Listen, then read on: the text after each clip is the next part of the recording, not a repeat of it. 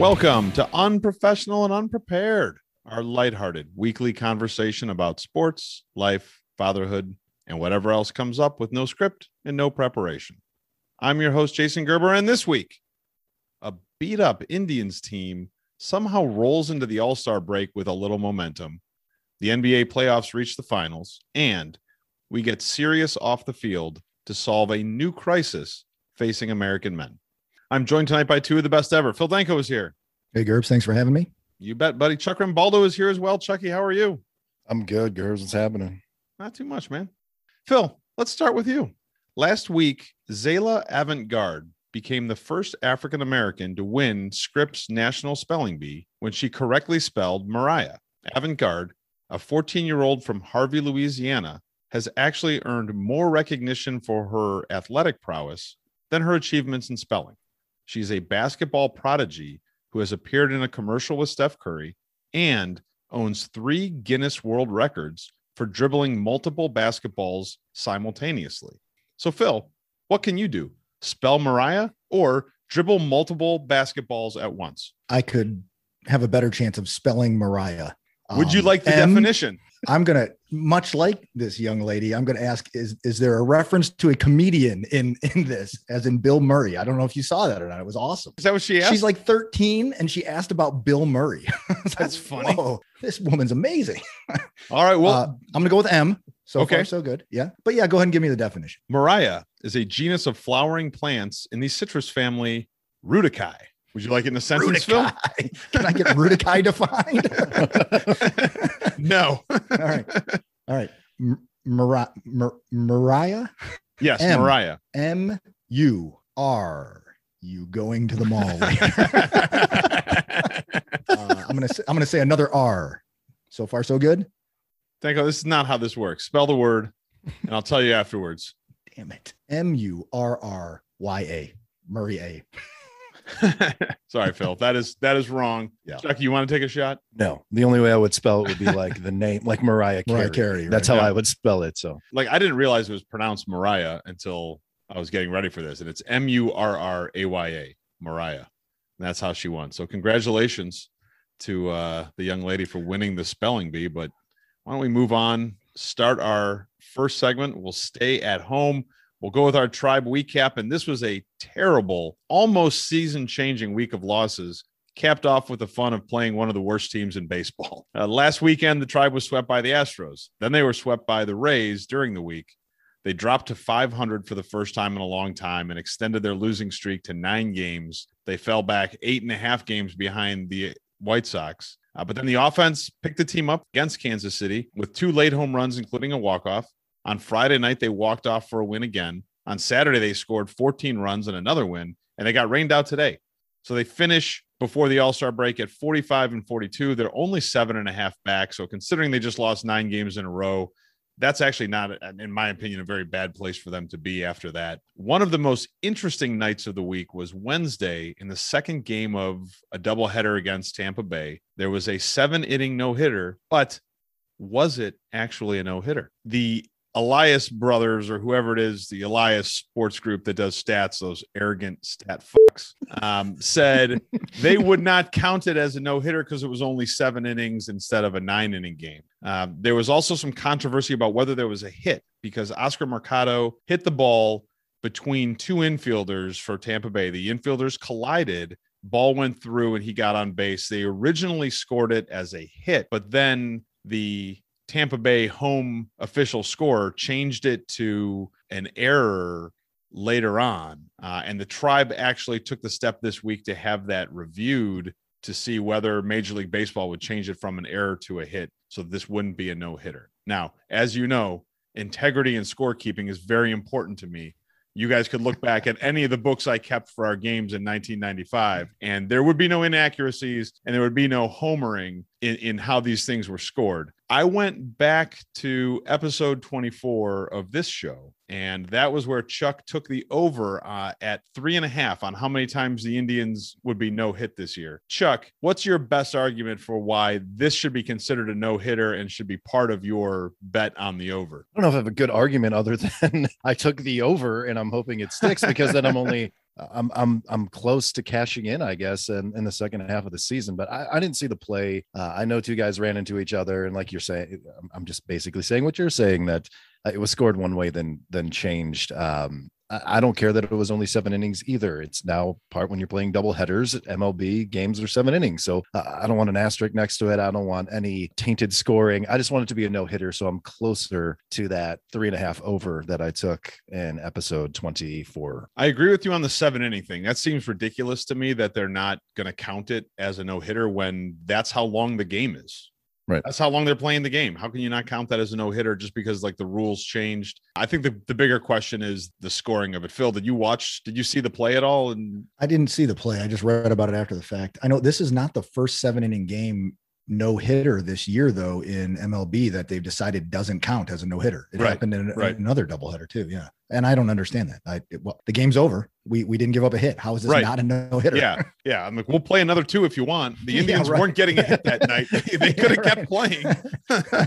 They could have gotten to 9. I don't think that was going to be a problem for them because at that point in the week, the Indians offense was not doing great. But another aspect of this week for the Indians that was important, I think, was there were a lot of moves, a lot of guys going up, a lot of guys coming down this week. I think Mercado probably proves to be maybe the most significant move of the week. So, Phil, what do you think? Oscar Mercado had a great week. He hit 400 this week. He's obviously an improvement on defense. Is this guy an answer for us in an outfield that's been pretty mediocre to terrible all season? I really hope so. Oscar Mercado had a really good week. We started to see this out of that kid toward, was it the end of 2 seasons ago? End of 19, this could be an everyday outfielder. He can play defense. He's going to hit toward the bottom of the lineup, but he's going to get hits. That's what we saw this week. I hope that continues. I looked at the lineup one day and our outfield was Mercado, Zimmer, and Harold Ramirez, all 3 of whom have played outfield in the major leagues many times. I'm like, all right, this is good. Although you wouldn't always be able to tell from watching Harold Ramirez play.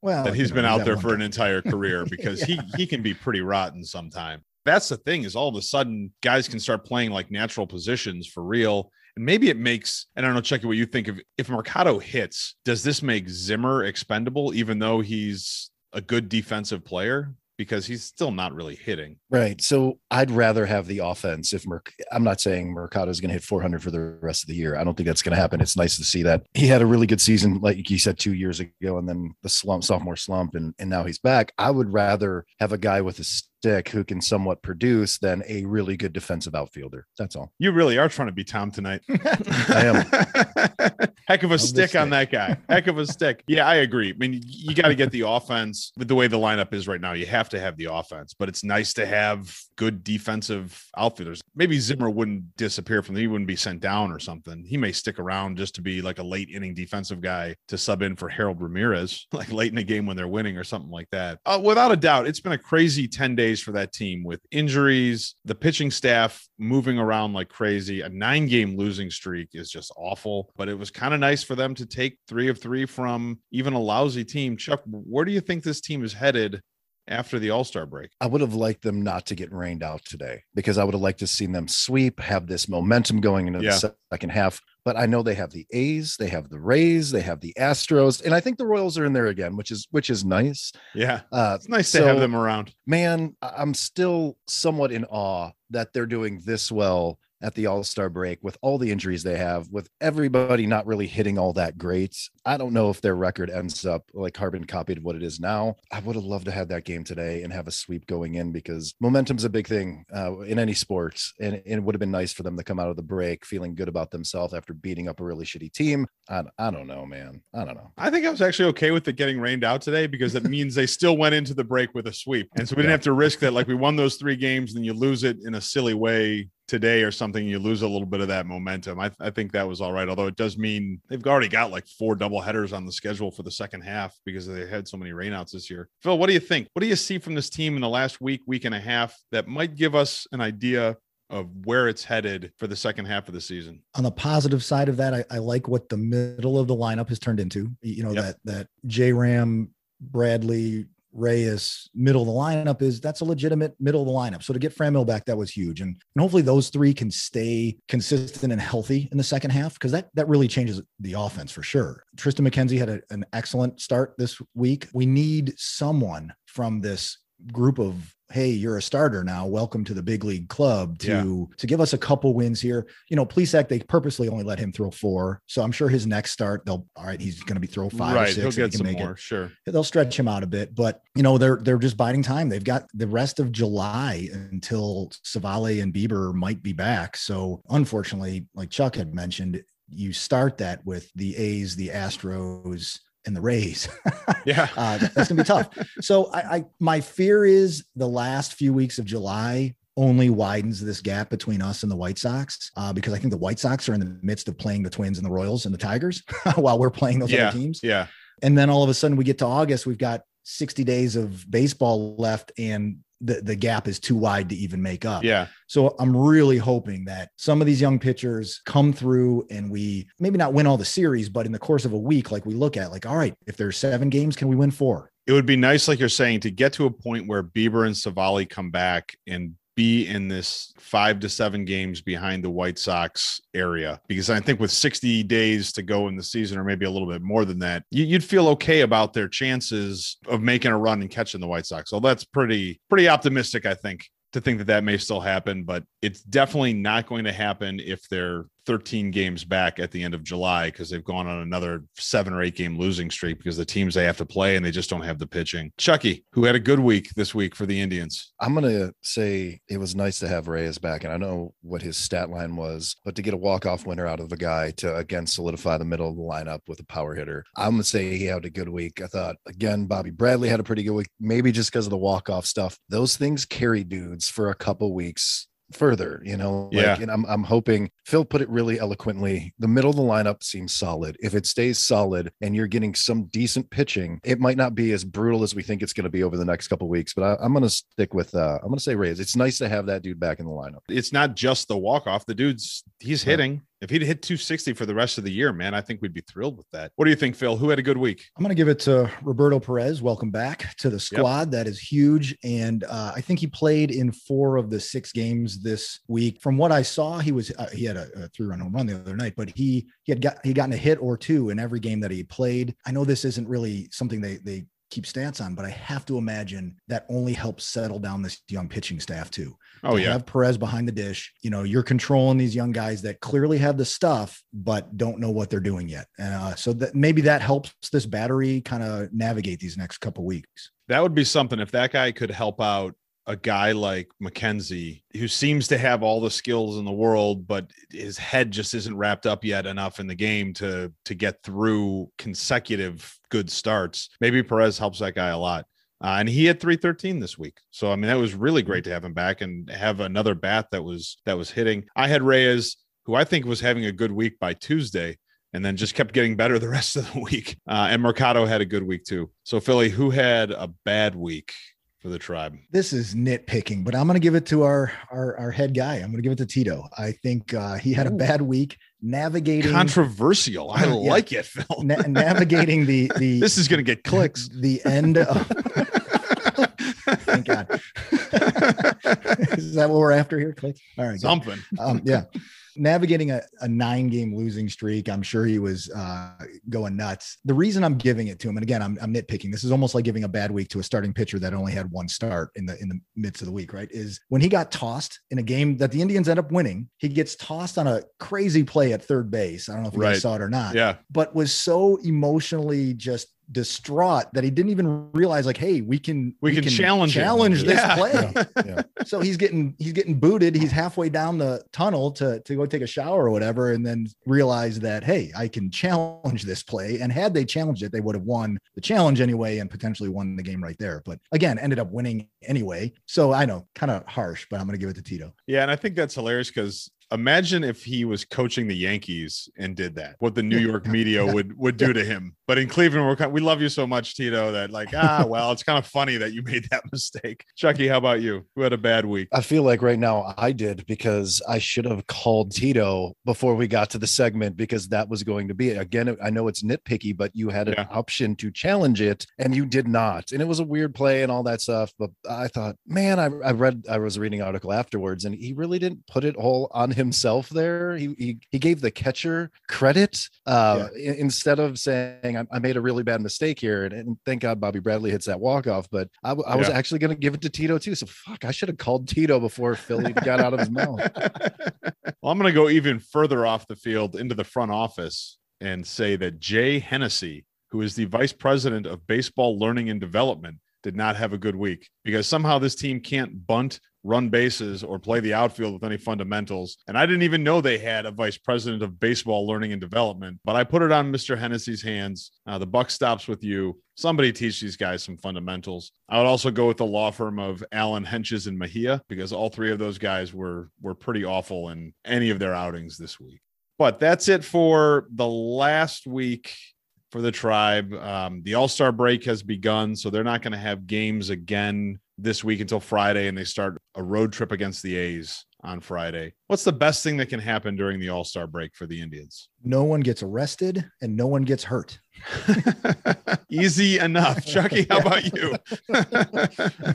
I would assume the best thing would be a lot of these guys can just relax from that grind that's been the last month with a lot of games going on. Yep. So that's the best that can happen. Guys, maybe get away from it for a little bit and recharge batteries and come back facing a really tough stretch for the next 3 series. I'm with you guys. Just stay healthy.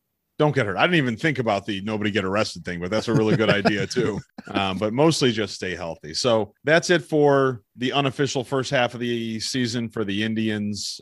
We will be back again, obviously, next week and talk about that first series against the A's. But why don't we move on to our 13 Shades of Brown, our 13-week series getting ready for the Cleveland Browns season. And I don't know if you guys remember, but at the end of spring training, we did one of our previews for the Indians. We played Should They Have Stayed or Should They Have Goed? And so we're going to play that again. Should they have stayed or should they have goed? This is the pre-camp edition because I think we'll have some more movement, obviously, as training camp heats up here in the next few weeks and the team starts kind of cutting that roster down to what will be the final one when the season starts. I'm just going to go through some names, guys, and you guys tell me whether or not at this point it was a good idea for the Browns to keep the player or if it was okay if they moved on or they should have moved on. So we'll start with Rashard Hollywood Higgins. Chuck, should he have stayed or should he have goed? He should have stayed. He obviously has a good bit of chemistry with Baker Mayfield. He became a really good option as a third wide receiver. I was ecstatic when they re-signed him because he showed a little bit early. I'm not saying he's a game breaker or anything like that, but he's a reliable receiver who Baker Mayfield seems to find when he needs to, at least last year. So I'm glad he has stayed. Yeah, definitely stayed. I think Hollywood is that receiver you see in the NFL that all of a sudden he leaves in free agency. He goes to a team that wants to try to push him into that 1 or 2 slot. And then he's exposed for what he really is. And he's just not that elite of a wide receiver yet. He's a young kid. And he has this chemistry with Baker Mayfield. And there's a lot to be said about that over the landscape of the NFL as well. You have chemistry with your quarterback. For whatever reason, Baker Mayfield finds you when you're open. And I think going into this season with the offensive weaponry, people might not even cover Higgins. So that'll be great for him. Well, that's going to be fantastic. Yeah, that's going to be really best good offensive strategy Pick ever. him up on your fantasy team for sure. I'm with you guys. 3 for 3. I'm glad Hollywood is still in town with the Browns. BJ Goodson was a linebacker who got a ton of playing time with the Browns last year and actually had some really solid games for them. He was a free agent at the end of last season. They didn't re-sign him. He is still a free agent and has not been picked up by anybody. Are you surprised by that, Phil? Yeah, a little bit. I think he's a bit older, right? I think we got a good year out of him last year. And we needed that in the linebacker group, right? I mean, we needed experience. We needed someone that could kind of manage that part of the team, so to speak. And he did a good job, but he's older. And I believe our Cleveland Browns upgraded that position such that he would never make this roster anyway. Goed is fine. I think Phil put it very well. He was a guy who probably overachieved last year in a really thin linebacking core that was substantially upgraded over the past few months. So it actually surprised me that he's been picked up anywhere. Yeah. It seemed like he'd be perfect for Jacksonville or somebody along those lines. Right. But yeah, I'm surprised he's nowhere, but Goed is okay. Yeah, I'm good with him moving on from the team. I'm just surprised that nobody picked him up. We've talked some during our free agent conversations about the Browns in the last couple of months about the decision to cut Sheldon Richardson instead of bringing him back. He goes back to Minnesota on a 1-year, $3.6 million deal, which is way less than I think what the Browns were paying him last season. Is that a deal, Chuck, you think the Browns could have gotten done for that guy? And would it have been a decent move? I think it would have been a decent move, but it's more a decent move for depth, right? He didn't play terrible, but there was a blueprint in place, I think, before the season ended for them to remake this defense because it was just so glaringly in need of playmakers. And I'm not saying in free agency they brought in guy. I mean, was he a tackle or edge? He was a tackle, right? Tackle. Yeah. I don't know if they super addressed it with the guys they brought in or the guys they drafted, but I guess I'm kind of half stayed, half goad. If you would have got him dirt cheap, all right. Yeah, like stowed. Is that the right word? Stowed. Yeah, he's stowed. If you would have got him at that deal, I don't think that's a huge cap hit. And the guy's he's proved he's a pretty decent player and for depth, but it doesn't break my heart that he's not here. I'd like to see avant-garde spelled stowed. Let's see if she has that one in her bag. Could they have made a move for and kept Richardson at that kind of price, I guess? And would there have been some value there for them to do that? Yeah, I think they could have. I think they may have actually offered him that same amount of money, and he just chose, all right, if it was a little bit more or for whatever reason, I'm going back to Minnesota. You know, from his standpoint, the Vikings are a potential contender as well. You got to think the Browns are probably a better chance of contending than the Vikings. But, you know, he played so long for Minnesota, and that might just be, all right, hey, I'm going to go home. I have a home there. My family's there. Who knows what else played into that decision. But to answer your question, I think the Browns could have offered him 3.6 and they would have never really noticed that on the books. Okay, Chucky, Cody Parkey, our kicker, is staying. What do you think? This is, oh man, it's really hard here because I don't think anybody's ever happy with the kickers in Cleveland unless it's Phil Dawson. I don't Matt know. Barr? You're not a Matt Barr fan? So two guys in 30 plus years. Name another kicker you were happy with. I know this because it's not really fair because Dawson was here for like 26 of those years. Right. But what you always hear watching every game is when they're kicking into the dog, how hard it is to kick when the wind swirls. It'd be nice to have a real reliable dude. I would love Phil Dawson to have been 15 years younger and still be on this team, but I think it's always going to be a tough place to kick. So whoever they bring here, nobody's going to be super happy about the guy unless he's booting 70-yard field goals into the wind. So I want to say it's such a non-issue until the kicker loses us like 2 games this year, and then I'll be super riled up about it. We're going to save this. Phil, what do you think? I really thought that the open kicking tryouts during the draft would have come up with someone to replace Cody Parkey, but apparently none of the drunk 23-year-olds impressed enough. Obviously the Browns need a kicker and they have one in Cody Parkey. I don't know if they're going to bring, and who knows, they may bring someone in to challenge him in training camp or what have you. I would like a kicker who, when they line up for the extra point, it's going through the uprights most of the time. Yeah. I don't know about you guys, and I'm sure I definitely don't know how the team feels, but there is no more bigger momentum killer than, hey, we just marched down the field, scored a touchdown and missed the extra point. Like, we're going to lose this game by 1, aren't we?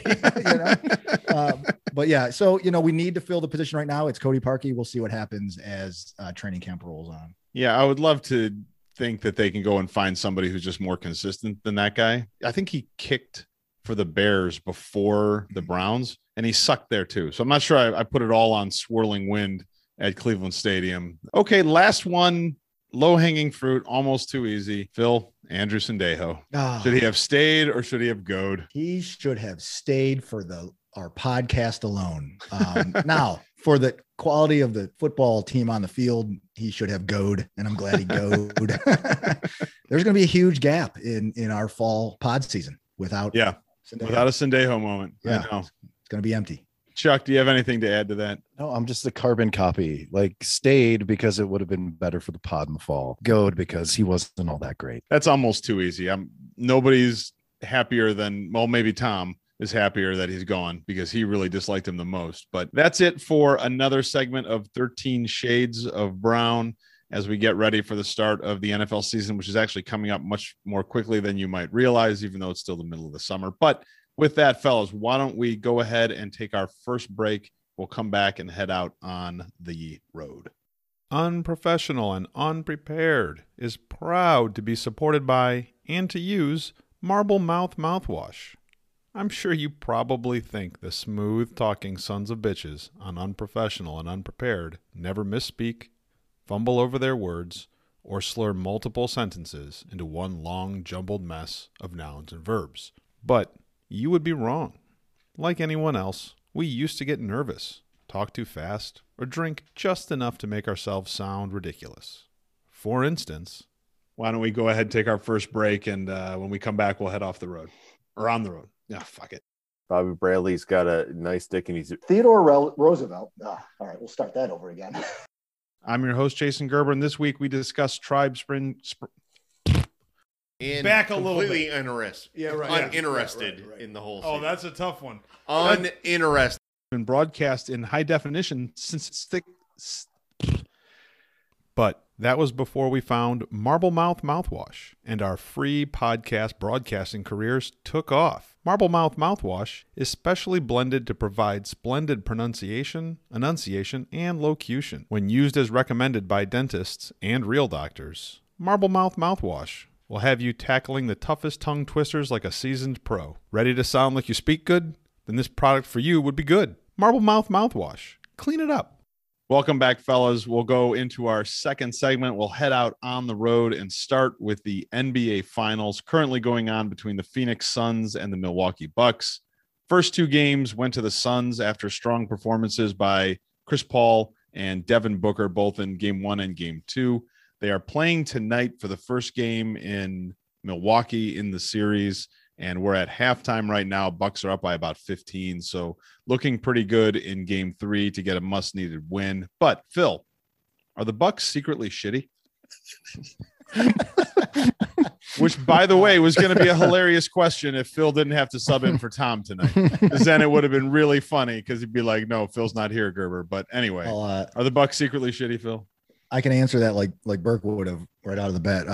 I think I heard that on last week's pod and the week before that's pod. Yeah. Yep.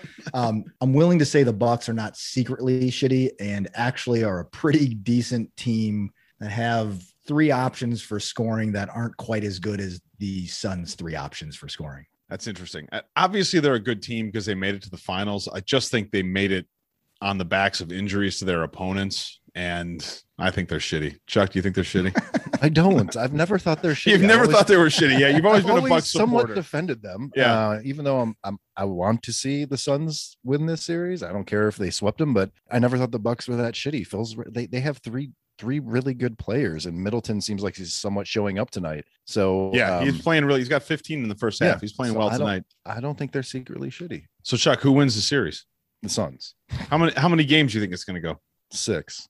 All right, not bad. So you're expecting the Bucks to put up a fight. I think they will. Yeah.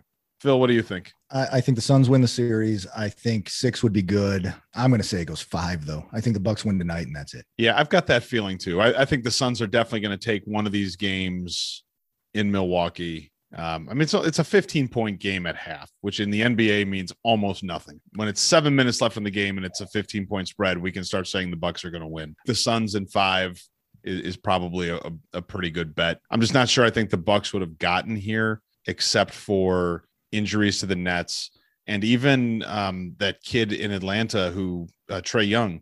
You know, he got hurt, missed a game, was obviously not 100% when he came back and when the Bucks closed out that series.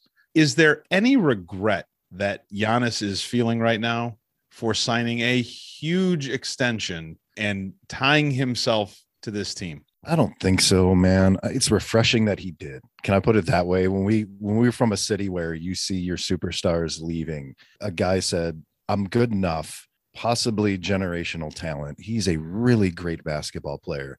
And usually other great basketball players in the NBA for the last 10 years want to play with even greater players. So I think he maybe thought, I started here. I want to win here. I can attract other talent here.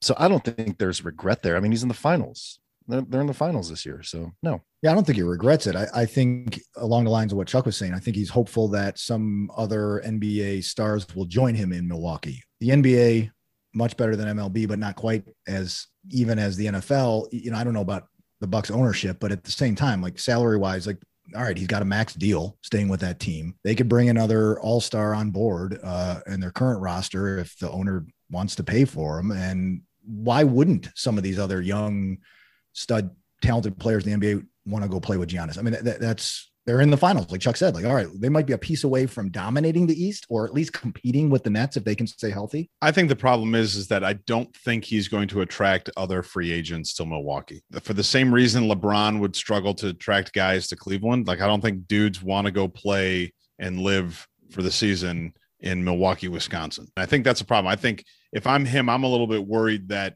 this team they've put together right now might be the best team he has for a little bit. If they get bounced in 5, I'm not. If I'm him, I'm a little bit worried that I'm stuck here for the next 7 years, and they may not be able to bring in a lot of help. I can carry this team to the conference finals in the East every year, but that might be it. And I'm not sure I can get to the finals. I'm not sure I can win the finals again. So if I was Giannis, I love the fact that he stayed. I love the fact that he signed that deal and he wanted to stay with the team and he wants to support the city.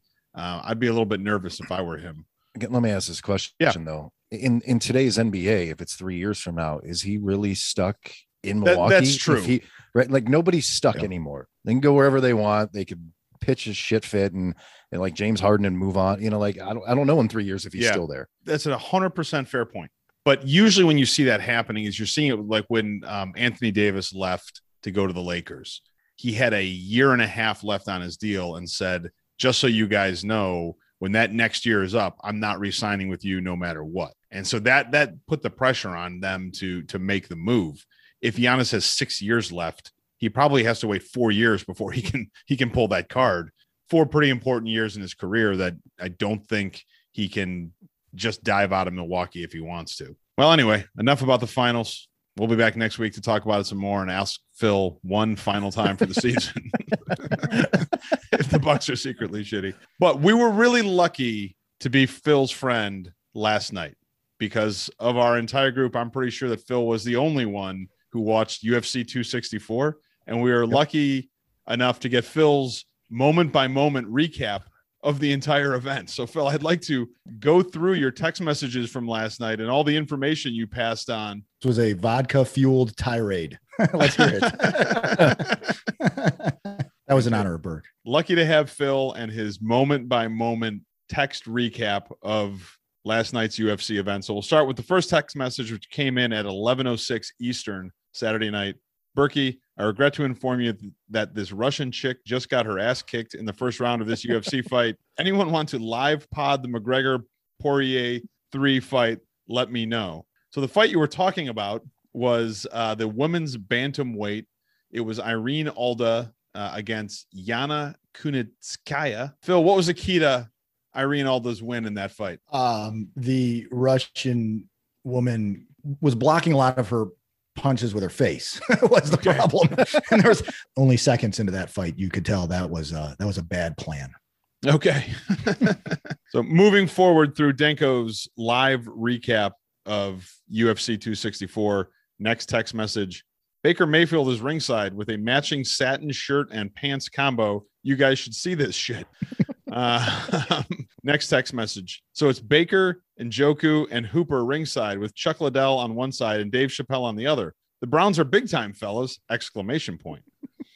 Next text message. Fat guy just won this heavyweight fight 1 minute in, then slammed a beer out of a shoe. WTF ? This is basically pro wrestling without the choreography. He's walking through the crowd, drinking beers out of people's shoes. Motherfucker better be vaccinated. So that fight, Phil, was Tai Tuivasa, who was the guy drinking beers out of his shoes. And somehow in your text recap for us and for this show, you failed to mention that the guy he beat was Greg Hardy, former NFL defensive end. Did you realize that was Greg Hardy that he was fighting? No, I knew it was Greg Hardy. I buried the lead there because I was on my 3rd vodka drink at that point and could not believe this guy had just jumped into the crowd and they were pouring their own beers into their own shoes and handing them to him, and he was drinking them. And one dude spiked it with a bottle of hot sauce. And that guy start dry heaving in the middle. I'm like, this is terrible. Like, what are you doing, UFC? What is happening right now? So, Chuck, Greg Hardy must be quite an athlete, considering that he played in the NFL at the highest level possible and was a Pro Bowler. And now he's fighting on pay-per-view UFC cards. Do you think that makes him a good person now? No, he is fucking pond scum and a piece he's of shit terrible, right? who Okay, should not good. be able to compete anywhere professionally ever again. So I'm glad he got his ass kicked He got his inside. ass First round, beat. right? Is that what you said? Oh yeah, it was Good. like a Oh, minute yeah. into the Good. Yeah. ass beat. Although I'll tell you what, for a guy who's only been fighting MMA for like 4 years or something like that, or 5 years, like he's actually gotten pretty good at it for somebody who is new to it, but he's still a horrible person. But I guess it tells you something about the UFC that they'll put that guy on a card when the NFL won't even let him play on a team anymore. Next text message. McGregor broke his leg stepping back from a strike with 5 seconds left in the first round. That sucks. OBJ in attendance too. Go Browns. That was actually the end of Phil's coverage. Poirier McGregor 3 ends with a really odd injury, although I wasn't watching any of it, but what I read about throughout the day today was that it looked like Poirier was in control and in command from the jump, and the McGregor didn't look like he was quite up to the task. I think the biggest question that comes out of that fight, and Chucky, I'll start with you. You think this is the last time we see McGregor as an elite UFC fighter? I don't know if he's been an elite UFC fighter for the last year. It's the last 2 fights, right? Easily his last 2 fights. So Yeah. I thought about that this morning because as I have said on the pod multiple times, I hate seeing those injuries. I don't want to see it. I don't want to see the frozen frame of his leg or knee or whatever buckled and is pointing the wrong way. The guy brought a lot of eyes for a lot of years to the UFC. And could he have a career doing something? Yeah, man. Like he has so much charisma, and people either love to love him or love to hate him. And that is a really big deal. Not many people can do that. They're not super polarizing like he is, but ultimately he probably should never fight in the UFC again. I would hope, because all you're doing at this point is like you're tainting whatever legacy that you had as a premier fighter 3 to 5 years ago. So could he end up maybe in like a WWE ring and have a 10-year career and draw a lot of money? Yeah, because he'll always draw money somewhere. It just shouldn't be there anymore. He just shouldn't get in the ring anymore or the octagon. Sorry. What do you think, Phil? You think you see him fight again at all in the UFC, Phil? I think we'll see him fight again in the UFC because of his pride. I don't think we'll see him fight at an elite level in the UFC again. He was getting destroyed in that first round. Now the title match, that's 5-minute round. So that is an eternity. Yeah, that's tough. Yeah, for sure. The injury literally occurred with 10 seconds left in the first round. So before that, he was going to be saved by the bell, so to speak, at the end of that first round. Poirier had him on the ground and had him in submission hold and was just beating him to death on the ground the entire time. And he couldn't do anything about it. He was not strong enough to get out of there, and clearly not strong enough to even take a step back after that either. He broke his leg. But I think the guy, to Chuck's point, the guy definitely moves the needle. So he's gonna fight again in the UFC because it's gonna make a ton of money. Not gonna fight well, and he's gonna continue to make a lot of money some other way, be it these celebrity boxing death match things or whatever the hell. Yeah. You know, maybe he'll lay waste to the Paul brothers. And we'll all feel that's what I was about to ask you. Are they next in line to fight Conor McGregor? Well, and they're how much would you shit pay to that watch guy. that one? Yep. Yeah. So I wouldn't pay how, for it. One of the Paul, I don't know which one, the one who's the better fighter of the Paul brothers, had $100,000 chain made that has McGregor, like basically when he got knocked out. Yeah. And he's like, I hope you win the fight, because if you lose, then there's no money in it. Like, this piece of shit is talking to an established fighter. Yeah. Oh my God. One of the legends of the UFC for sure. Yeah. That's like a YouTube star is calling him, like, please somebody knock his fucking head off. I would hope it would be McGregor at some point. Well, with that spirit in mind, let's talk about the Olympics. Smooth transition. You like that? So the Olympics start on July 23rd in Tokyo. We got to talk about some of the events, but I think the biggest news that came out this week was that Japan announced that there would be no spectators for any Olympic events. Phil, what do you think of that? I think that's terrible. The Olympics are all about the spectators, right? Yeah, like you get all these countries into these stadiums, and you've got these sections with flags waving and national anthems being sung.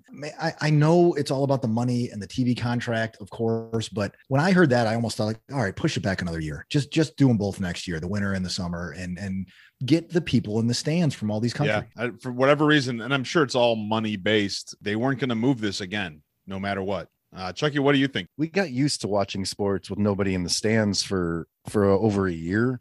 And I guess this kind of just carries on, but I understand what the point is here. Hundreds of nations competing and basically in a city that's seeing a spike, at least in COVID cases. But I don't know if it takes away all that much for me when I'm watching it, because that doesn't matter. I've watched basketball now, baseball, football, basically every sport without fans in the stands. So, I mean, I'm going to watch it either way. I don't think it'll be that big a deal. Although I will say that basketball was still weird to watch without spectators. And I feel like this will be too, but I mean, I guess if they want to go forward with it, they want to go forward with it. So we're going to have some time, I'm sure, as the Olympics are going, to talk about some of the bigger events and the bigger sports. I mean, obviously, one of the fun things about the Olympics is you get to see a lot of sports played that you don't normally see. So we're going to talk about some of the lesser known sports. Starting July 24th, the equestrian competition begins.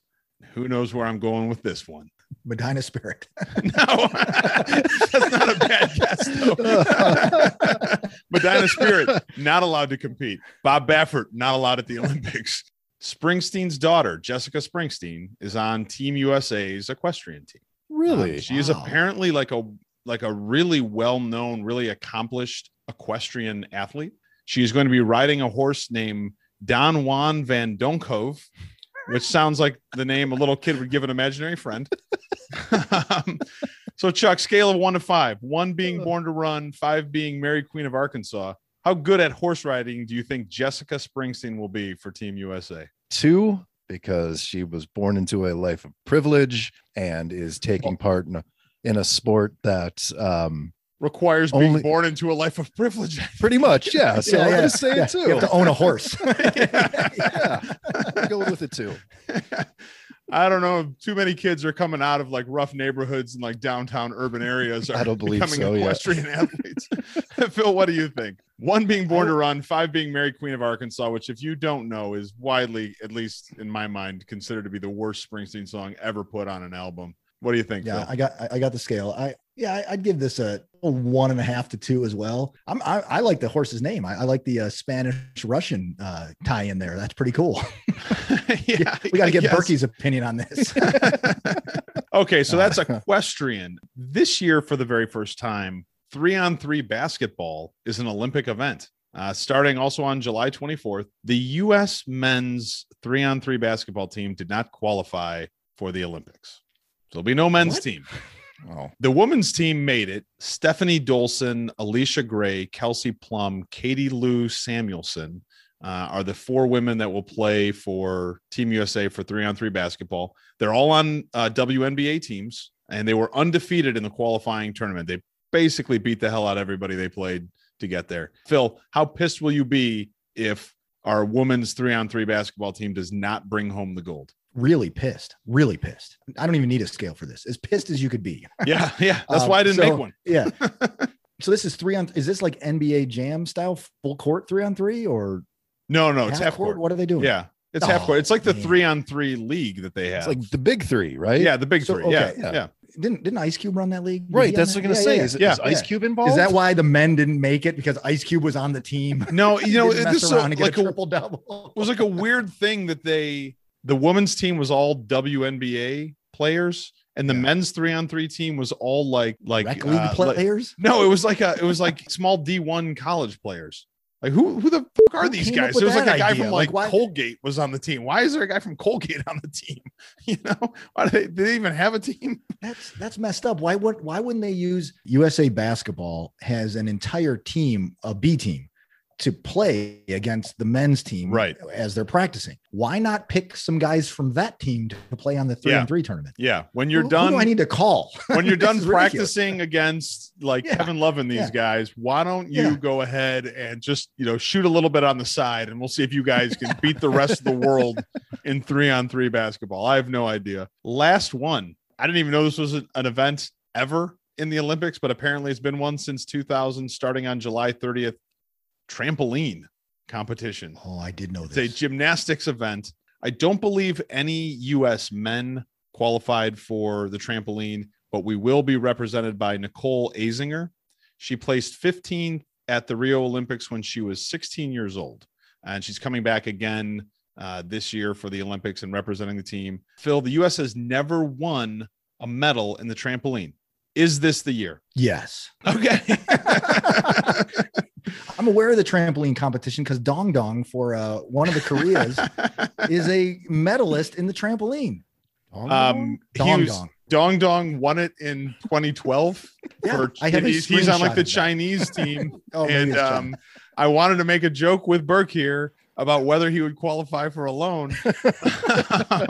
I also thought Dong Dong was just too easy a joke to make, so that's why I didn't bring that up. But all right, Phil's in on us winning a gold. Chuck, I'm aware that your family recently purchased a baby trampoline for your Indeed. son Chip. So how Yeah. long do you think it's going to be before Chip is ready for the trampoline at the Olympics? The girl who's competing, she was 15, right?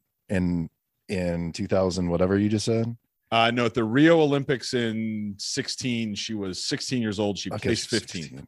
So Chip, if he becomes a trampoline prodigy, which I got to tell you, after 2 weeks, I don't know if he's going to be Olympic quality. Maybe Daddy will have to throw him off the roof onto the trampoline and just see how he can rack that. He loves the trampoline. I don't know if he'll be ready in 10 years, but maybe 14 years because they're every 4 years. Maybe in 14 years, he might have a shot. But yeah, he's a big fan of the trampoline. Is there a net around the Olympic trampoline? No, Like Chips? no. Because if there is not, all right. We're gonna have, I'm gonna cut the net down tomorrow. He's gonna sink or swim for real. Excellent. I can't wait to see Whitney's Instagram videos of him operating on the trampoline with no net. Please be careful with your son. And just let him know that there's plenty of podcast sponsorship opportunities for him if he ever makes a run at the trampoline event in the Olympics, because we still need a US male to get there and to win us some hardware. But fellas, with that, we are going to close out our on the road segment, take our final break, and head off the field. This week's episode of Unprofessional and Unprepared is brought to you by Soup. Warm, delicious, and perfect on a cold day or evening. Soup is the soft, wet meal in a bowl that says you are either a small child or moving past the center line of middle age. Like warm tea, but with chunks. Soup is that easy to digest and hydrating meal that you probably never thought about eating in your 20s and 30s, but sounds like a great treat as 40 starts to enter the rear view mirror. Is it Friday night? Great! Grab your sweats, a knit blanket, and turn on your favorite sitcom about being a parent. But don't forget your soup. Welcome back, fellas, to our final segment. We'll head off the field and we'll start with Val Kilmer. This week at the Cannes Film Festival, he released a documentary that he created of home movies that he made throughout his life and throughout his career while he was on set filming movies. It'll start streaming on Amazon on August 6th. So a Val Kilmer stat line, somehow he was Iceman in Top Gun, Jim Morrison in The Doors, and Doc Holliday in Tombstone, which are three really distinct characters, all of whom were fantastic. I think Doc Holliday might still be in my top 5 movie characters of all time. His worldwide box office gross from all of his movies combined is over $2 billion. His first on-screen role was an ABC after-school special called One Too Many. Please, please, please take the time to watch the trailer on YouTube. Go look it up as soon as we're done recording tonight. It's fantastic. It's about like the dangers of teen drunk driving. And I'm fairly certain he runs down one of the girls who is in St. Elmo's fire in like a neighborhood development because he'd been drinking too much. He also played Batman and he starred in Real Genius. And then about 10 years ago, he really disappeared. I think everybody knows now, but at the time it wasn't revealed that he was going through throat cancer and was really sick for a long time. Chucky, are you interested in seeing Val Kilmer's documentary? I am extremely interested because to me, his portrayal of Doc Holliday is probably my top 5. Tombstone's in my top 5 movies ever. And it was on this weekend and it's been on. And every time it's on, I sit down and watch it and I keep watching the same parts. And my wife has yet to see it. It's the only thing I asked for, by the way, for my birthday was for her to watch Tombstone with me. Holy cow. Because I haven't seen it in a long time. And she said, like, she made a remark about Kilmer's like, what's wrong with him? He looks terrible. Like, he's a lunger. I'll explain later. But I'm super into this because it sounds like he took a lot of time, and it was a guy who was on like a superstar trajectory. He played Batman, for shit's sake. And Yeah. The Saint is a highly underrated Val Kilmer movie. Agree, You know, 100%. Good Yeah. movie. So yeah. like it's a guy, as we grew up, he became more famous and more famous. So I'm super interested to see like what he put together, not like fat Val Kilmer towards like 10, 15 years ago, but like in his prime. I want to see the behind the scenes stuff that he put together for all those movies. What about you, Phil? Yeah, I'm definitely interested. I behind the scene footage of some of the most iconic films in our lifetime would be really cool to see, right? Like I want to see how many times he just blasts Tom Cruise in the face with a volleyball during that scene like that. That's got to be worth it right there. Right? I'm not sure there's any guarantee that that's in the movie, but hopefully. But hopefully, right? Yeah, I'm going in hoping anyway. And then, yeah, I agree with you guys. Tombstone is one of my favorite movies of all time. I've seen that movie probably more than any other movie ever in my life. And his role in that is, so yeah, I'm definitely going to line up to see that. I'm very interested in seeing it. I guess I'm just concerned that I'm not ready to handle like the downturn in his life when he got sick and stuff like that, because he was like a huge actor. And it's kind of weird how the movie has been billed and advertised as, hey, a behind the scenes look at a guy who didn't quite reach his potential. Because I say, well, wait a minute, the guy was in Top Gun, he was in Tombstone. Like people forget that Doors movie was huge when it came out. Oh, yeah. I felt like the guy was a really accomplished movie star by the time you got to like the 2000s, 2010s and stuff like that. So I'm not quite sure why people are pitching it that way, but I want to see it. It's just a shame that he went through some of those health issues, because he's still was still a pretty young guy actor wise when that was going on. So Phil, favorite Val Kilmer movie line? Oh, well, Aren't you glad I went to Phil first, Chuck? Yeah, man. I am. All the top three in my head are from Tombstone. So let's Yeah. pick, let's pick one. I'll be honest. I went through a list too, and everyone that I picked was from Tombstone too. Yeah, there are so many good lines in Tombstone. Proceed. It's one word, Yeah. and all he's doing is getting his a shave. Right, he's at the barber. Getting the Yes. shave. Yep. Yeah. The Cowboys roll through. He stands up, says some iconic line that is way more important than the word proceed, but then looks at and turns around and just says proceed. And it's one of the best lines ever. I'm your Huckleberry, of course. Yeah. Amazing. I'm your Huckleberry is the line that I think precedes proceed. Yeah. Precedes proceed. Yeah. Yeah. But there are so many, like, I don't know that there's a line he utters in that movie that isn't awesome. Even when he's dying. Yeah. Spoiler alert. Sorry. For the listeners, Damn it. listeners of the pod who haven't seen Tombstone, that came out in like 1994. Yeah.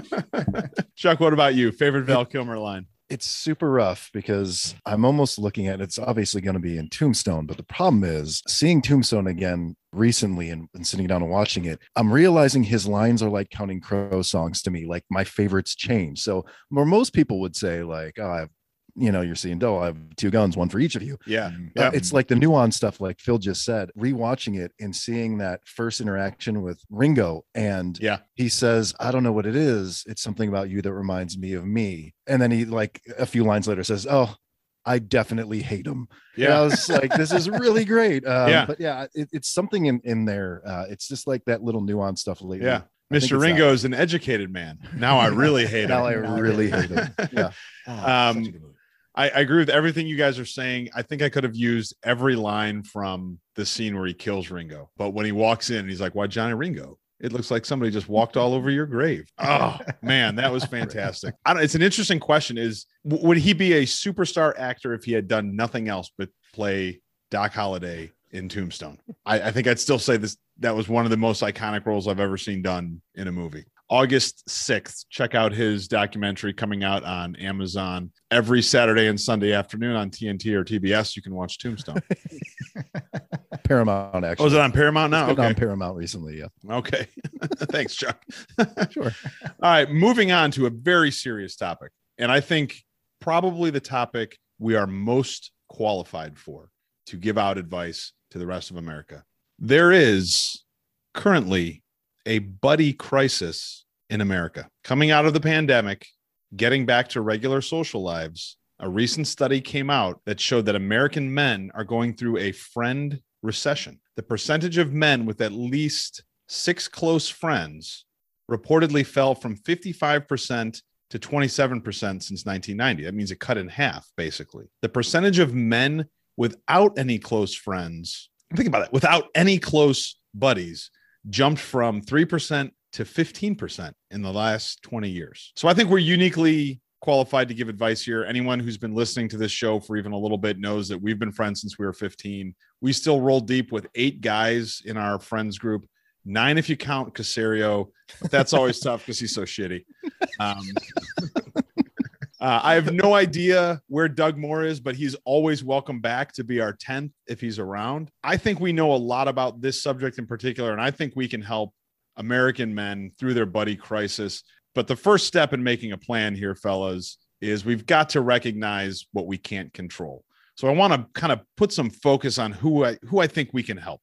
Because if you're between the ages of 35 and 55 and you're married with kids and you have no buddies, I don't think we can help you. I mean, you're basically stuck until you go into a retirement home and you make friends with the guys there because you're just hanging out with your wife and kids all the time. If you've never had any friends, I don't think we can help you. I think we've got tips for helping people stay together. We can't fix your personality. I think that we've got to talk about maintaining a group of friends, which is pretty hard as you get older, rather than starting from scratch. I don't know, and you guys tell me if I'm wrong. I'm not sure I know anybody who is created out of nothing like a really good group of guy friends when they were in like their 30s or 40s. Can't imagine. No. Yeah. No. I don't know anybody. You guys don't know anybody either. Perfect. No. Where I think our wheelhouse is and where I think we can have an impact is men between the ages of 25 and 35 who are either single or married with no kids yet, and they have a group of friends or have been with a group of friends, tight with a group of friends within the last like 3 or 5 years. Is that narrow enough for us, guys? Yes. Okay. Yep. I've got a couple ideas that we're going to run through, but then I really want to hear what you guys have to say too, because I know you guys have opinions on all this as well. Tip number 1, use technology, not social media. I think social media is a shit way to stay close with friends, but a really active text group is fantastic.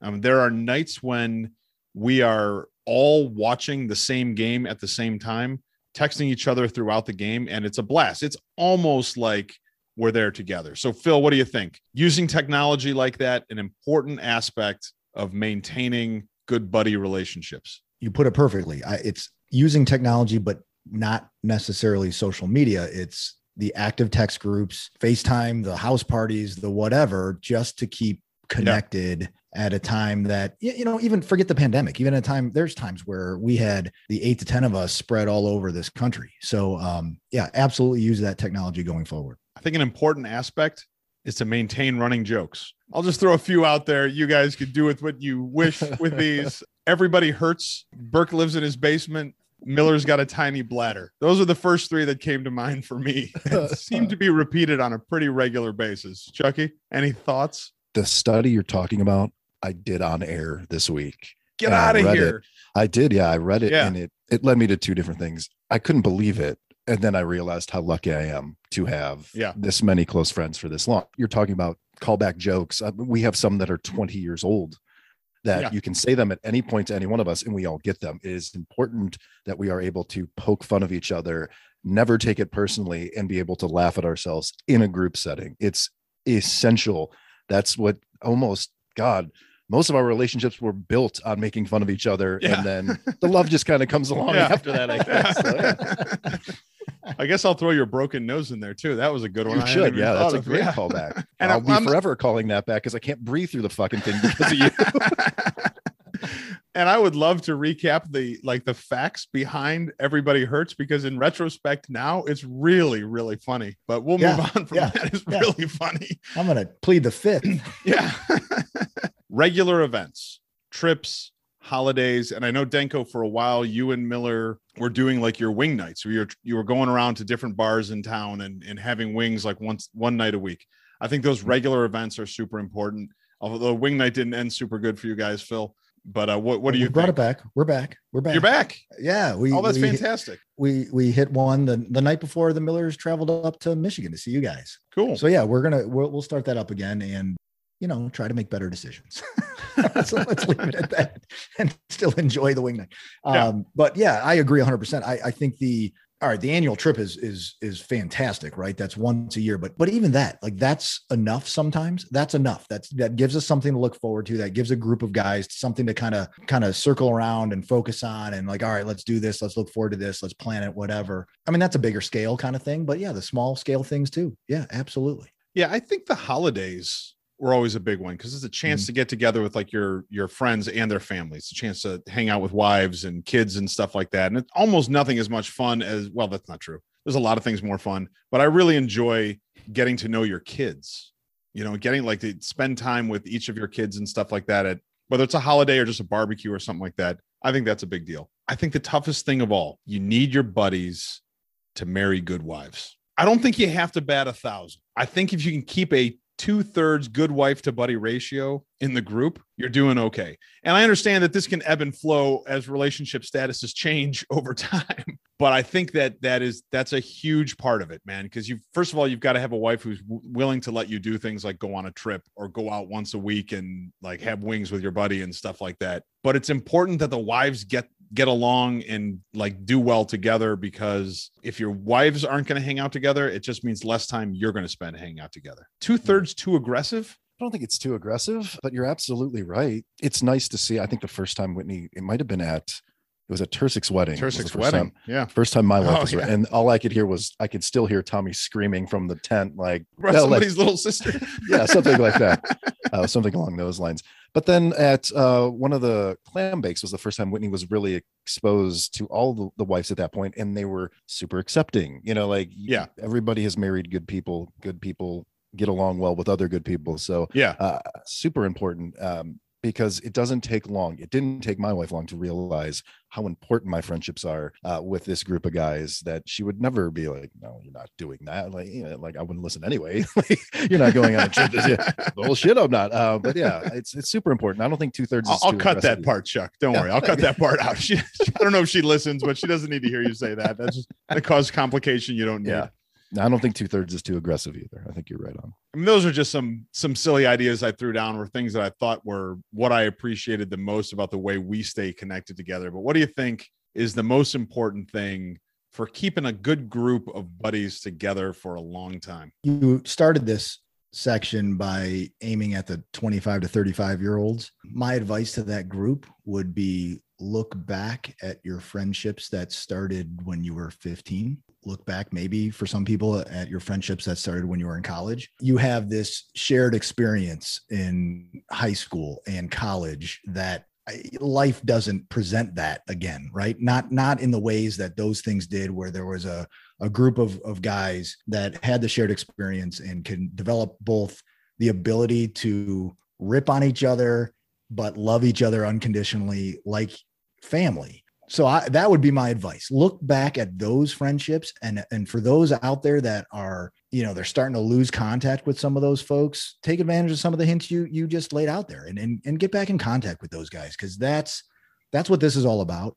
That said, without a shadow of a doubt, think what we have is rare, is just absolutely rare. I know a lot of other guys that I've met in college or in my career or whatever, and no one has 9 to 10 close guy buddies like we do. Yeah. It just doesn't like happen. High school buddies. Yeah. That's I don't know that there's a real good explanation for what happened there. It was just one of those things, right? It was the everything came together, and I will say this, you talked about the annual trip, the willingness of all of our wives to really accept that and look at that as something really good. And that was always the case in my house, despite the failings of my marriage. Like, that was all right. The trip is important. Like, I love these guys. Like, absolutely. You've got to do that. You look at that and you think it's just something that we pick up, like we never left off. Right. Like it's an amazing thing. It's a wonderful thing. And it takes work, though. I guess that's where I was going with this. Is I hear people say this all the time. Like, I wish I had an annual trip. Well, you can. You gotta put in the work. Like, you have to plan it. And we have never failed at that. Never. Yeah. And I can't foresee us ever failing at that. So, Chucky, what do you think the key is, or what would you pass on to, like Phil is saying, a group of guys who are friends, but maybe our life is kind of pulling them apart a little bit, as it does when you get out of high school and college and you kind of move on? you revisit the thing that got you there in the first place. And for our group, we all had very similar interests, or we played similar sports, or we liked similar music, or we watched similar movies. We had similar sense of humors. You kind of go back to those anchors and revisit them, because we grew up and our personalities were pretty much established. You know, your personality is pretty much there by the time you're 15 to 17, right? But they haven't, none of us have changed. God, I hope not. Right. Like Personality's there. Wisdom's not, but I personality. can't say, yeah, I'm not I saying can't possibly be that terrible still. Oh, no, you are. You guys are really nice people. But yeah, like the things that attracted you to those friendships. And Phil's right, like how rare this is. And I realize it as I get older, because it was always there for me. So when I think about, like, God, who's the last real friend I made outside of this group? It was like at 40. There were no real friends in between. You know, there's acquaintances, there's dudes you hang out with, you watch games with, whatever, you work out with, whatever it is, but not real friend. So finding like what led you to those dudes in the first place. I always thought that the coolest dynamic of our group is that we all get along really well, and we can all hang out with you, whether it's in a group or in a singular setting. We all liked each other for these very different reasons, you know, like, and it all just blended really well. And I think, like, I am such a lucky man that at 44 now, right? Like, I don't look at us as like 44-year-old dudes. We're still like 18. We're still immature. We're still stupid. We still do the dumbest fucking thing. Yeah, my lower back and all the gray in my beard. Right. Yeah. Right. No, I disagree understand with that. But like we have fun playing bottle on stick. Like, what the fuck are we doing with our lives sometimes? Don't ever take that away, man. That is, it's a simple about, thing right? like that. The simple fun thing. Right. And yeah. Obviously, I think you guys are 100% right. Chuck, you hit on a really good point that in our group, whether it's 8 of us together or we split off into 2 groups of 3 or 4, or you're just one-on-one with somebody, you're still having a great time. Like, this isn't an accident. This took work. Like, I think for me, because I was one of the farthest ones away for a really long time, living out in Vegas. It was Tursik's bachelor party and wedding that kind of woke me up that, like, no, I need a stronger connection, and I need to work at it. I've got to start reaching out more. We always talked about doing this trip, and then we never did it. And like, okay, now let's actually do it. And so I think that little bit of effort with willing participants goes a long way. And I think it's a combination of chemistry and work and loyalty that hasn't faded for us in 25 years or whatever it's been. And I still really hope we all end up in the same nursing home. I think that would be a blast.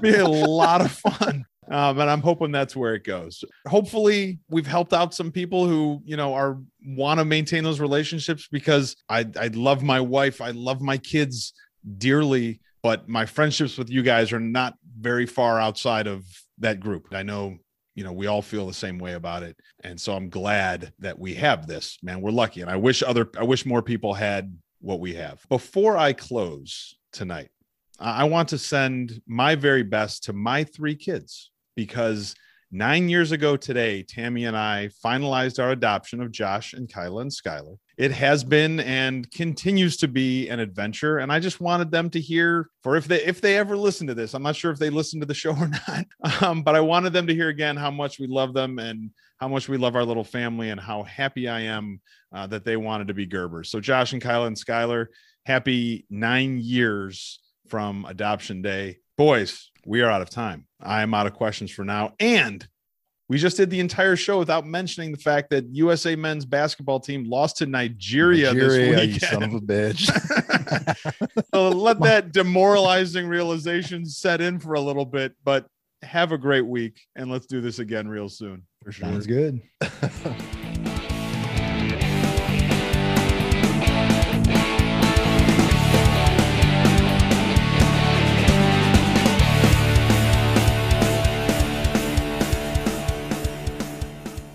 How about Mike Brown is Nigeria's coach?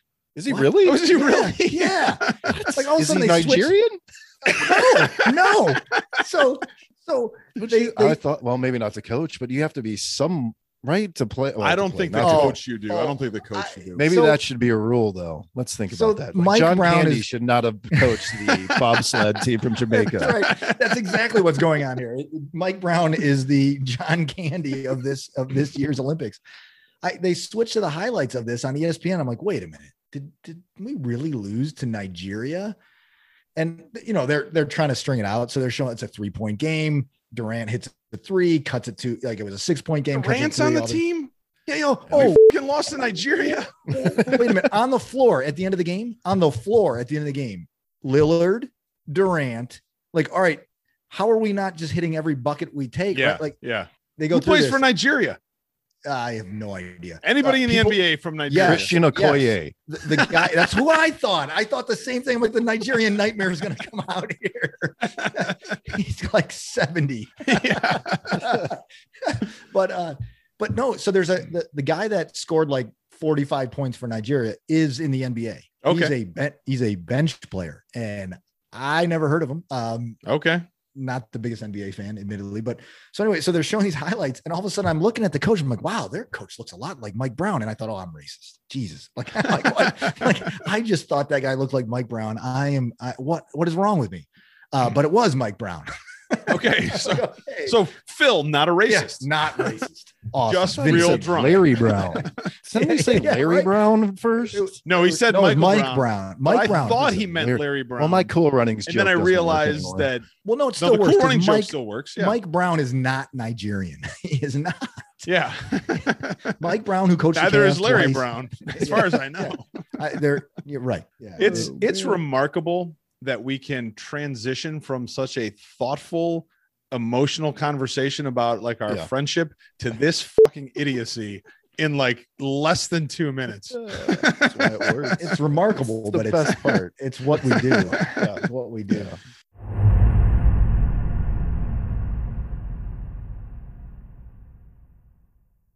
It'll start streaming on August 6th on Amazon. Sorry. His first on-screen role was got all excited. Going too fast. I'm sorry. I got something in my fucking throat. Won't clear. Punches with her face was the problem. And there was a lot. It is frozen. Oh, That was he's back. weird. Yeah, I lost you. Can you guys hear me? Yeah, Yes. you're Yeah, back it's now. saying my internet connection is unstable. Hold on one sec. Let me check which one. Nope, I'm on the right one. Okay, so that was I had you at she was catching a lot, or she was blocking a lot of punches with her face, and you didn't think that was a good idea. No,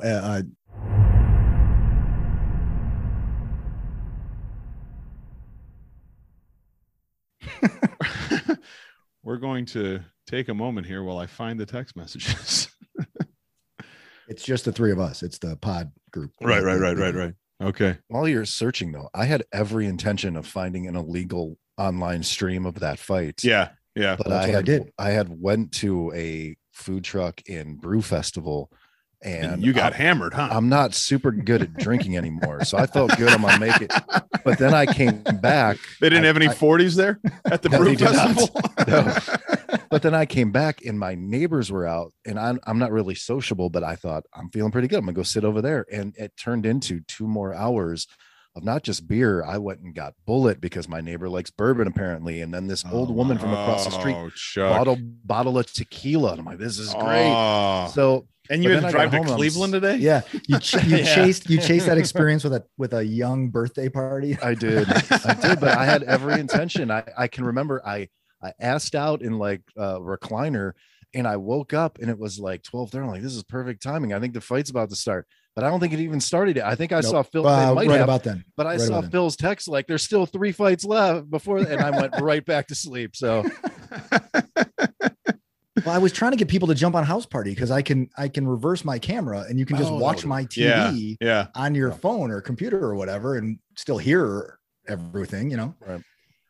I was in the middle of like a great dinner experience where we were at like a steakhouse and we ordered like every steak that like entree steak they had, and then we just split it among like the 4 of us. And so you got to eat like a little bit of like all like the big Oh, name wow. steaks on like their Yeah, menu yeah. and stuff like that. It was fucking great. And I probably on my way to bed and some pretty serious meat sweats all night long by the time this fight was happening.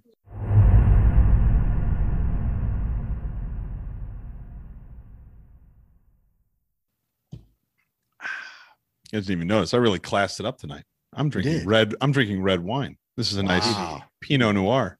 Ooh. Nice work, Herbs. I'm drinking a Natty Light in an America can. Yeah, I was gonna say that is that's amazing.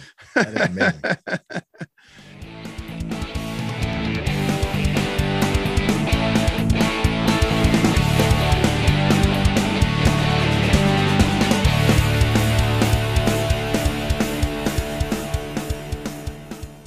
What do you mean I'm funny? Funny like a clown? Here to amuse you?